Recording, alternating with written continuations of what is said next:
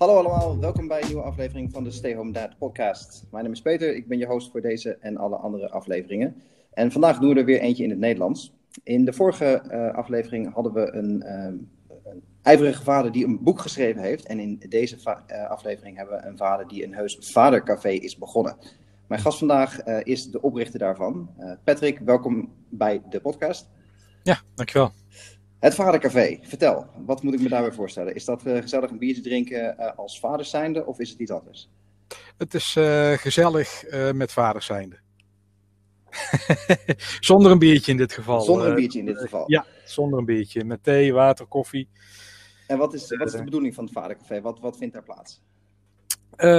Heel erg in het kort, in één lijn is het de plek voor goede gesprekken over het vaderschap. En dat moet je zien als dat we daar met vaders onder elkaar, allerlei soorten vaders, hè, maakt echt niet uit, ook pleegvaders, stiefvaders, ook helemaal welkom, aanstaande vaders, gescheiden, niet gescheiden, opa's, die daar bij elkaar zitten in een kleine groep, maximaal 8, aan tafel, grote tafel. En daar hebben we met elkaar gesprekken over vaderschapszaken, thema's in het vaderschap. En is daar een soort centraal thema in of is het een soort of anything goes? Eigenlijk anything goes. De opzet is ook zo van dat na een introductie en iedereen zich even voorstelt dat we weten wie er aan tafel zitten. Dan brengen de vaders zelf iets in wat ze op tafel willen leggen. Oké, dus het kan zijn dat er mensen zijn die worstelen met een specifiek onderwerp en dan is dat het onderwerp van de dag, zeg maar. Ja. En het kan ook zijn dat iemand het gewoon leuk vindt om iets leuks te delen, een succes. Wat hij heeft meegemaakt. Of gewoon een vraag heeft überhaupt. Van dat niet per se ergens mee zit, maar gewoon nieuwsgierig is van goh, hoe doen jullie dat, jullie vaders? Hè? Dus het hoeft niet alleen maar te gaan over de worstelingen en de uitdagingen. Oké, dus dat is juist ook wel een mooi aspect dat het ook om de leuke en successen gaat wat dat betreft. Ja, zeker te weten. Ja, dat kan ik maar niet vaak genoeg benadrukken. Want meestal denken ze, oh ja, maar dat is dan zo'n therapieclubje waar je al je problemen op tafel legt. Ja. Dus ja, die komen er ook, tuurlijk. Als er zo'n plek is, dan is het Vadercafé daar zeker ook geschikt voor. Maar ja, kom ook alsjeblieft met je leuke dingen. En ook al heb je niks in te brengen, maar gewoon zo samen zijn met vaders en je eigen ervaringen delen is soms ook al leuk. Dat je daar iemand anders weer mee een stapje verder kan helpen. Ja. Nou, ik heb uiteraard ter voorbereiding van deze podcast je bio en je website en dat soort dingen even doorgespit. Je bent ook vadercoach. Ja. Dit is daar een voortvloeisel uit, lijkt mij. Ja, klopt. Is dit een soort verlengstuk van jouw werkzaamheden ook? Ja, zeker. Ik ben begonnen als vadercoach 5 jaar geleden. En toen wist ik al heel snel van ik wil ook met vaders bij elkaar iets organiseren. En dat pak een beetje een jaar later was het Vadercafé er. Oké, dus dat is vrij snel gegaan. Ja. Wat doet een vadercoach? Wat moet ik me daarbij voorstellen? Nou, dan heb je een stel vaders op het speelveld en dan ga ik daarnaast staan. Nee. Allemaal met de kinderen, doen allemaal dingen en dan ga ik zeggen hoe het wel en niet moet. Ja. Nee, ik kijk mee met vaders die met een specifieke vraag komen bij mij. En zo'n vraag kan net als in het Vadercafé, dat kan alle kanten op gaan. Er kan iemand komen met dat hij met de opvoeding tegen dingen aanloopt. Een thema is kinderen van een jaar of 2, 3 die lekker aan het peuterpuberen zijn. Yes, the terrible twos. De terrible twos en ik ben 3 en ik doe het nog niet. Ja. Dus ja, dus dan kan je als vader best wel ook jezelf tegenkomen, je eigen grenzen. Of over je eigen grenzen gaan. Ja. Dus het gaat veel al over, als we het hebben over grenzen, van, hoe geef je heldere grenzen aan? Of hoe blijf je rustig? Dus dat is soms voor vaders echt wel een moment van, shit zeg, ik moet hier iets mee. Ik moet hier iets mee. Ik kom hier niet uit, zeg maar, met alleen maar opvoedtrucs en tips. Puber is natuurlijk altijd wel een goed thema. De relatie met je partner, dat kan natuurlijk een ding zijn. Dat staat natuurlijk ook een tijdje op scherp. Ja. Zeker als je jonge kinderen hebt. Nou ja, als je gescheiden bent. Hè, dat heeft natuurlijk ook allerlei uitdagingen. Dus ja, ik kijk dan met zo'n vader mee. Die dan aanklopt van, joh, ik heb hier iets waar ik iets mee wil. En ja, ik laat vooral als coach... dat hoor je wel vaker. Een coach stelt gewoon een goede vraag. Ja. En ik laat die vader dan, zeg maar, met de antwoorden komen. En daar waar een vader bereid is om een laagje dieper te kijken in zichzelf, gaan we ook gewoon een laagje dieper. Ja. Daar hou ik wel van. Het is dus niet zo dat jij het zeg maar Vaders voor Dummies boek hebt gelezen en jij met de antwoorden komt. Het is wel echt een samenspel met iemand die dus met een bepaalde problematiek komt, om hem juist zelf de oplossing te laten vinden uiteindelijk. Ja, en ik krijg natuurlijk, ik krijg reflecties aan, spiegelingen, ik vraag door. Ik weet ook wel die plekken aan te raken waar ook daadwerkelijk, waarvanuit daadwerkelijk iets kan veranderen. Ja. Dus ik ben wat dat betreft ook als coach, meer als levenscoach opgeleid. Ja. En heb uiteindelijk een roeping gevonden, zeg maar, in dat ik specifiek met vaders aan de slag wilde. Ja. Het is wel grappig dat je roeping zegt. Wederom, uiteraard heb ik je bio en je website doorgespit. Jij bent zelf je vader verloren op het moment dat jij voor het eerst vader werd. Ja, klopt. Nou, is natuurlijk een verschrikkelijk onderwerp en een verschrikkelijke gebeurtenis, kan ik me voorstellen. Ik weet heel weinig van psychologie, maar als ik dat lees en dan hoor dat je vadercoach bent en Vadercafé doet, andere vaders helpt, zou je daar iets af kunnen leiden dat je probeert de vader te zijn die jij nooit gehad hebt toen je vader werd?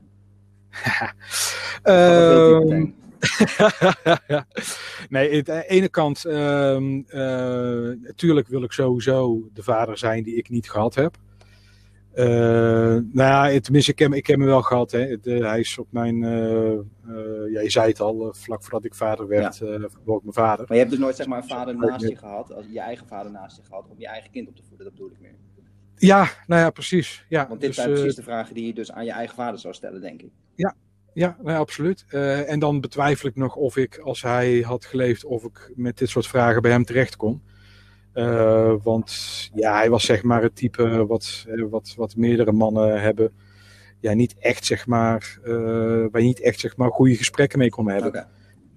En ook niet, ja, als ik zo naar hem keek, ik bedoel, het was een lieve man.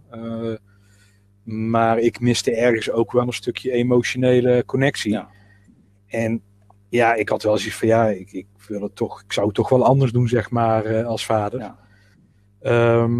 Maar om terugkomend inderdaad op wat je zegt vanuit de psychologie, ja, is daar dus inderdaad wel iets van doordat ik er zo bewust mee bezig ben geweest, ook voordat ik besloot om vadercoach te worden, was ik zelf al 5 jaar vader. Ja. En van daaruit haalde ik ook al, daar zag ik ook al wat je allemaal als vader tegenkomt. En ik was toen ook in opleiding, in die tijd ook leidde ik mezelf op tot coach, tenminste was ik in opleiding. Dus ja, ik zag ook wel van het vraagt best wel wat om vader te zijn, een betrokken vader. En hoe mooi als ik daar weer andere vaders vanuit mijn kwaliteit als coach, andere vaders daarin kan ondersteunen.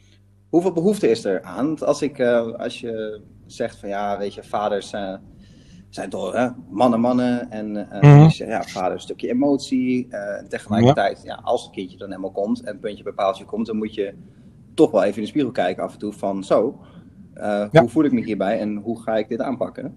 Weet ik van mezelf ook. Ik heb 2 kinderen, zoals je misschien weet uit andere podcasts. Ja. En ik heb dat gesprek echt met mezelf gehad ook. Zeg maar van wat zijn nu mijn prioriteiten eigenlijk? Wat is er eigenlijk belangrijk voor mij en voor de rest van mijn bestaan, zeg maar? Ja. Is dat een probleem, denk je? Is dat een fundamenteel mannelijk ding? Of hoe zie je dat? Het is zeker wel dat mannen sneller geneigd zijn om het in hun eentje op te proberen lossen. Ja, want je bent toch de man, dus dat wordt je geacht te doen? Ja, precies. Hè? Dat zit nog steeds in onze cultuur ingebakken. Ja. Het begint wel behoorlijk te verschuiven, hoor. Dus het afgelopen jaar is daar wel echt wel een verschuiving in bezig. Dat mannen ook wel merken van, volgens mij is er meer te halen uit het leven dan alleen maar ik ben een man en ik doe het zelf wel. En ik ga wel werken, ja, precies. Precies, ik ga wel werken en gevoelens, daar heb ik het niet over en zo. Nee. Dus dat is zeker, die verschuiving is gaande. En ja, absoluut. Ik heb ook zo'n mooi voorbeeld. Nog vrijwel in het begin dat ik hiermee bezig was. Dat er vader op een gegeven moment aanklopte van ik kan wel wat coaching gebruiken. Hij had dan problemen met zijn ex en zag zijn zoontje te weinig. En hij zei zo van ik wist al een jaar van je bestaan af. Werd getipt door een gezamenlijke kennis. Dus ja, ik prima om coaching op mijn werk te doen of zo. De relatie eventueel ook nog wel. Maar op het vaderschap, zei hij, dan kom je echt met de vinger precies op de zere plek. Ja, meteen al. Ja, gewoon bam, weet je. Dat komt zo dichtbij. Dat is zo intiem. Ja. Dus zei van ik heb gewoon echt een jaar gewacht totdat ik de stap zette om aan te kloppen. Is dat een soort gêne, denk je? Ja, schaamte. Van ik kan het niet alleen oplossen? Ja, ik denk dat het zeker wel zeker meespeelt. Hoe zou het dan, misschien wel heel technisch meteen, maar hoe komt het dan dat zo'n man bijvoorbeeld zegt van coaching op mijn werk geen probleem, hè? Want dan kan ik manager worden en dan moet ik managementcoaching volgen, dat snap ik allemaal. Ja. Op zich is een vaderschap natuurlijk ook gewoon een carrière. Ja. Dus waarom zou je daar niet voor een training of een loopbaanbegeleider nemen eigenlijk? Ja, goeie wat je zegt. En sowieso, het is inderdaad ook een baan in zichzelf. Ja, eentje die kost verandert ook nog zelfs. Ja, dat is absoluut.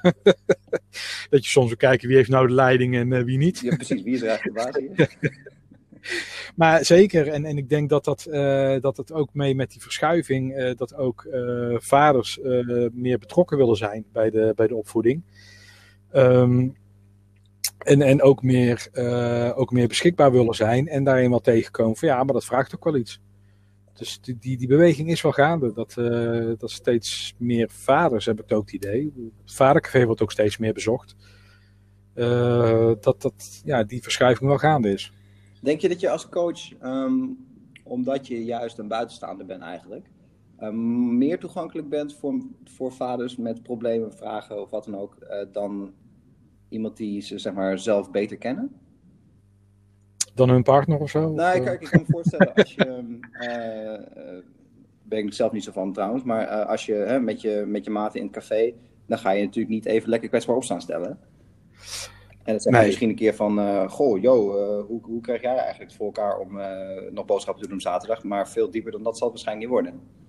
Terwijl je als je, zeg maar, de niet-persoonlijke connectie met jou, is het dan makkelijker om te praten over dat soort intieme dingen? Van weet je, ik wil mijn kind wel zien, maar ik kom er echt niet uit. Ja, zeker. Het is natuurlijk ook wel een spannende stap want dat is wel een stukje kwetsbaar opstellen. Ja. Maar ik besefte me deze week weer van hoe fijn ook de contacten zijn met de vaders die je coach. Het is een heel, het is niet vriendschappelijk of zo, maar er is wel ergens een warme band of zo. Ja. Zij geven wel een bepaald, ze geven wel een vertrouwen. Ja. Ze geven zichzelf bloot. En ik kreeg ook een tijdje geleden terug een hele mooie recensie van hoe ik eigenlijk heel zonder oordeel kan luisteren. Ja. En wel gewoon scherp dingen terug kan geven. Hè? Ik bedoel, ik ben niet gek. Ik ga niet iemand alleen maar laten lullen. En nee. Wel van oké, weet je, wat je nu zegt of wat je nu doet. Dat is niet handig. Maar dan niet vanuit een oordeel. Maar meer omdat ik weet wat zo iemand nog meer in petto heeft. En omdat ik iemand best wel snel kan doorgronden. Ja, precies. En daarin ga je natuurlijk, speelt je ervaring als coach, omdat je zo verschillende vaders ziet natuurlijk snel parten, dat je dus ook kan zien waar het fout gaat. Ja, en überhaupt ook omdat ik zelf heel pad heb gelopen op het gebied. Ik ben niet, de coachopleiding die ik gedaan had, dat lag sowieso al een heel traject aan vooraf, aan eigen ontwikkeling. Dus ik ben zelf ook behoorlijk door de mangel gegaan, heb heel veel scherpte gehad. Dus ik weet ook wat en hoe ik aan iemand kan geven. Ja.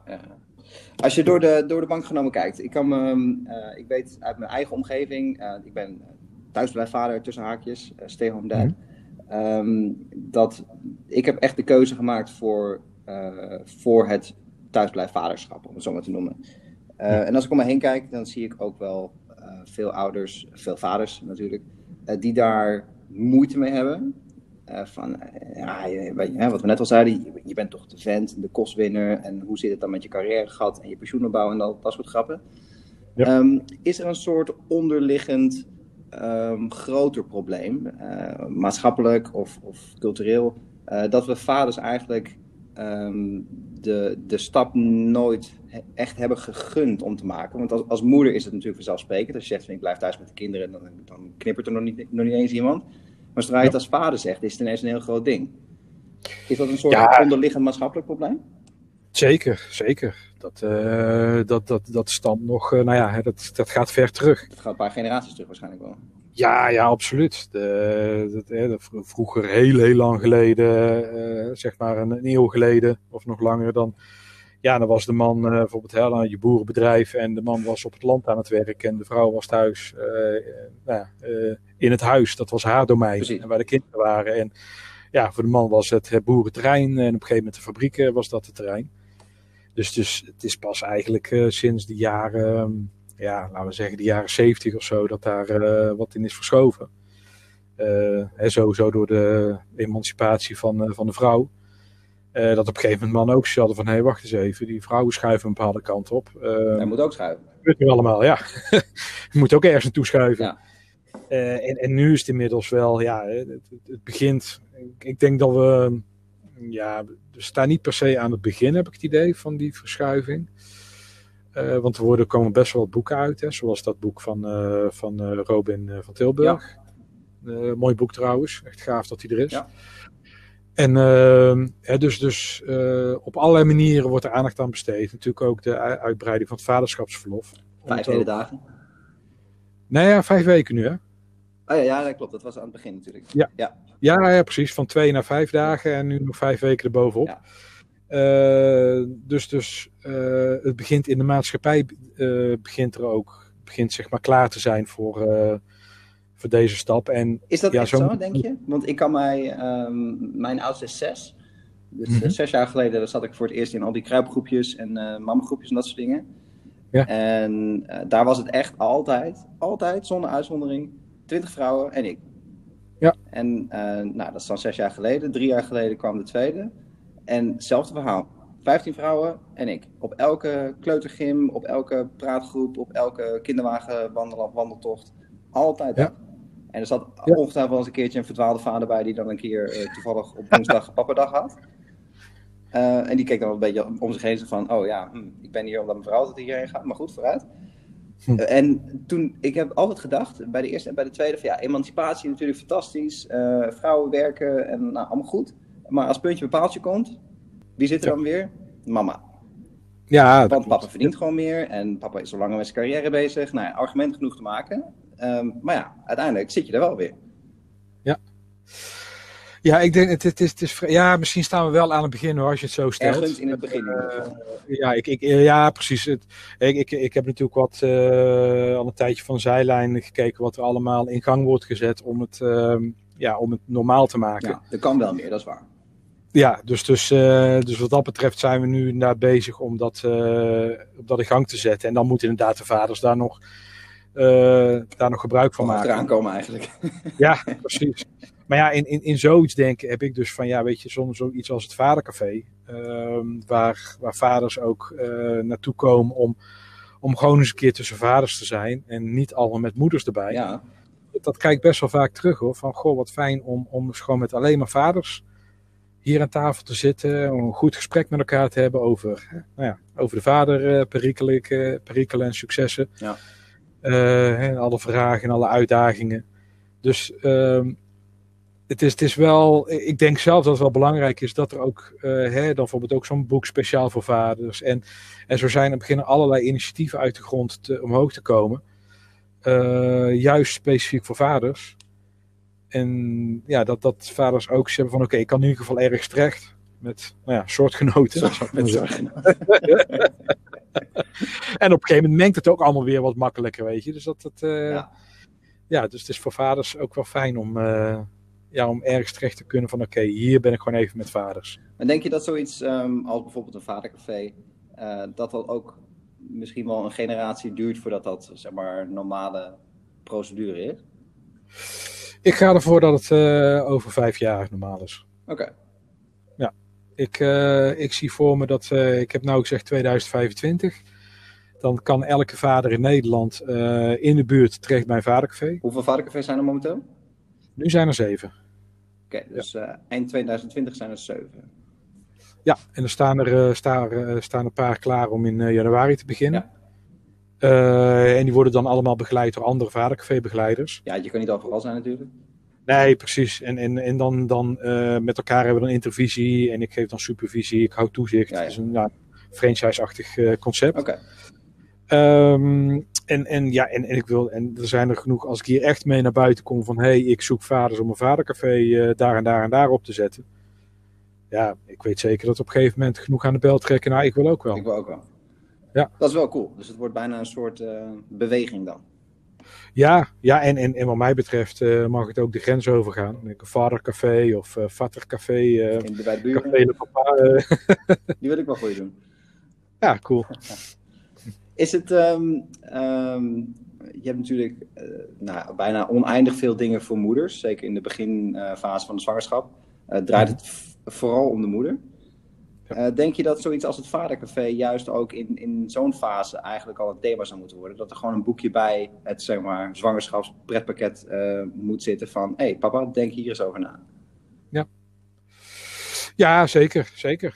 Ik heb ook wel eens een aanstaande vader aan tafel gehad. En ik vond het wel fijn om even een kijkje in de toekomst te krijgen. Dat is misschien wel de engste fase, aanstaande vader.